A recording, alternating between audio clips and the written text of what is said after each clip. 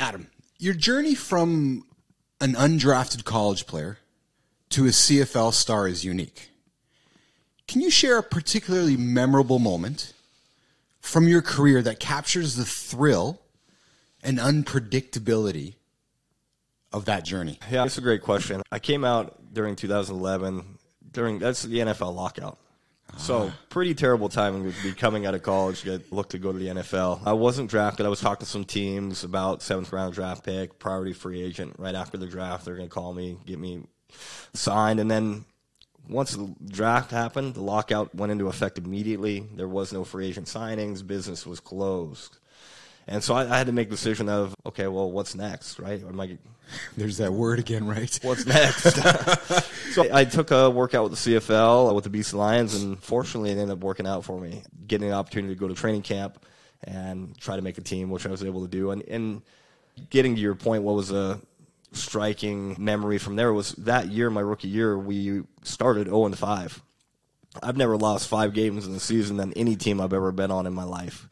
But if you remember history, we went on to win. We lost one. We went 1-5. We won the next 12 in a row, got the first round bye, won the West Division, and ended up winning the Grey Cup in 2011, my rookie year. I never won a championship in my entire life. And we went from one of the worst teams to winning the Grey Cup in the same year. I was just going to say, so just to recap for the audience, you went from 0-5, like the lowest point in your professional career. Well, that was my first year of my professional career, but any football career, like high school, college, I'd never lost 5 games in the season ever. To the highest point in your pro career. Yes. Which 6 months prior to that, you didn't even have a pro career. Correct. So that is a remarkable. So that strikes me because you accomplish all of this in such a short period of time. How do you capture the magic again?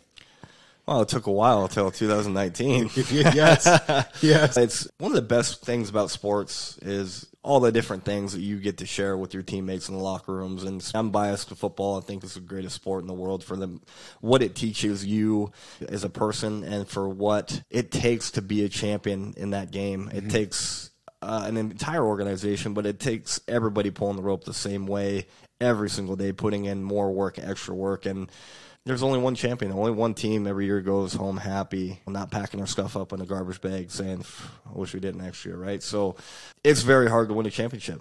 Like the last 2 years we lost here with Winnipeg. Like we still feel like we're the best teams. We just didn't play our best on the day that mattered the most.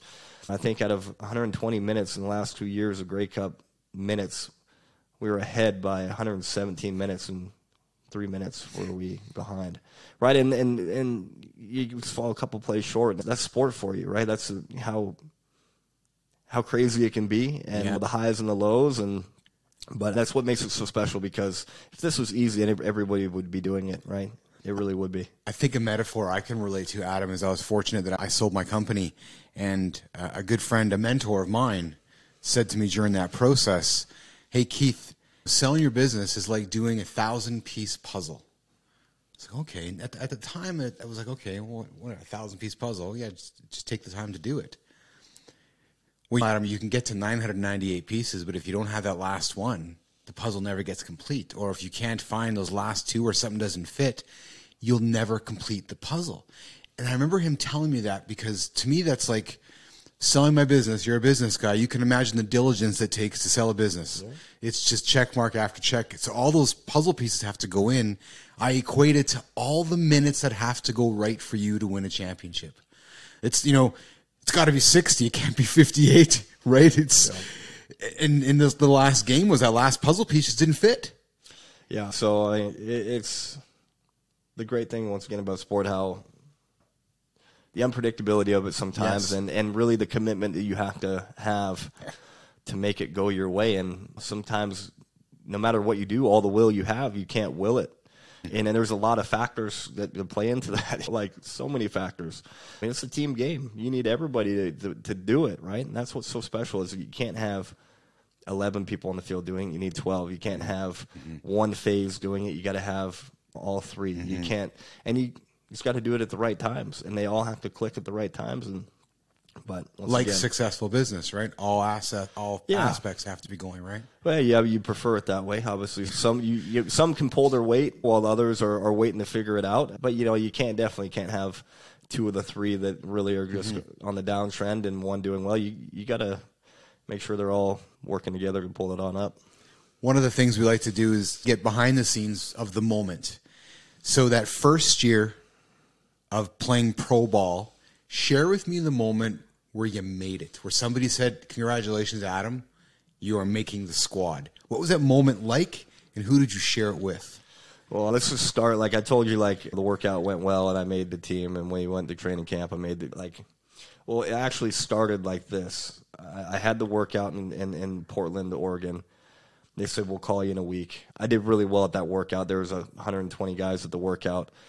By the end of the workout, they cut it down to probably 12 guys, and I was one of the 12 left. I was only linebacker at my position who was left, doing one-on-ones against running backs, several interceptions, no completions against me. They said, "We really liked your workout. We'll call you in a week." So, what's that week like? It's like pins and needles. You're waiting, what's going to happen? Yes. I get the call. Where are you? I'm in my apartment in Ellensburg at college, and I get the call, and they say, "Hey, sorry, we don't have room to bring you to camp." Oh, I was thinking it was a different answer. Okay. Yeah, I skimmed over that part for time's sake, but as we're diving into this, I'm thinking, man, like, is football over? Like, am I done? Oh. Am I going to have another opportunity? I wasn't talking to any other teams. I only did this one workout for BC. NFL is closed for business right now. So I'm thinking, am I going to be executing my off-field game plan of med school? Like, what am I doing? Like, I had a real fork in the road moment there. Yes. So that day was a little bit frustrating and a little down in the dumps for sure. And then the next day I get a call from the same number, and then it's like, oh, I know that number, I'm picking up, right? And said, "Hey, we were able to make some room for you to come to camp. Are you still able to come?"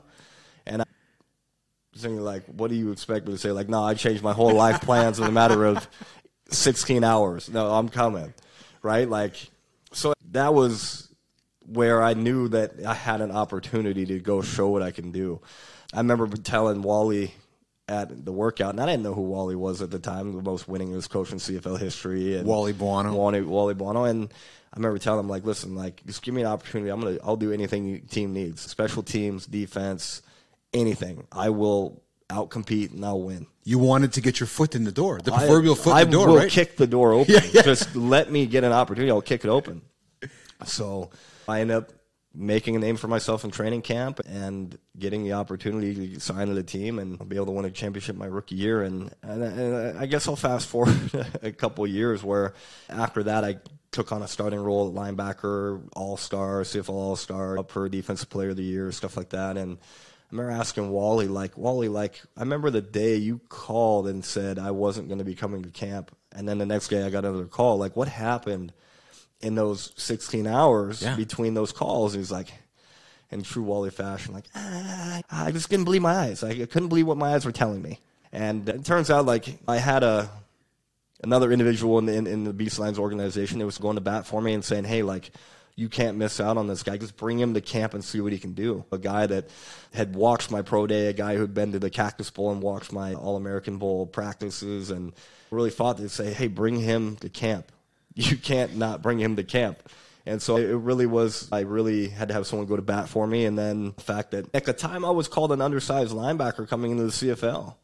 Like, the media did a whole story on it. Like, it was like, it was kind of mind-boggling, and whatnot. But now you look around, everybody, like a lot of linebackers in the CFL look like me. So I think that I helped change that dynamic of the linebacking position in the Canadian Football League. Yeah. I mean, and doing the things that I do. And you look at NFL is trying to find the next Drew Brees and Russell Wilson and stuff like that. Like, these guys are not your prototypical size. Mm-hmm. You got guys like Lamar Jackson, and you guys are changing the dynamics of the game and changing what people are actually looking for. Where you go back 20 years from now or ago, and they're like, we don't want those guys. We want 6'5", able to see over the line, pocket passers. Like, that's what we want. And now the game's totally evolved to saying we're open to a whole different kind of athlete at these positions, right?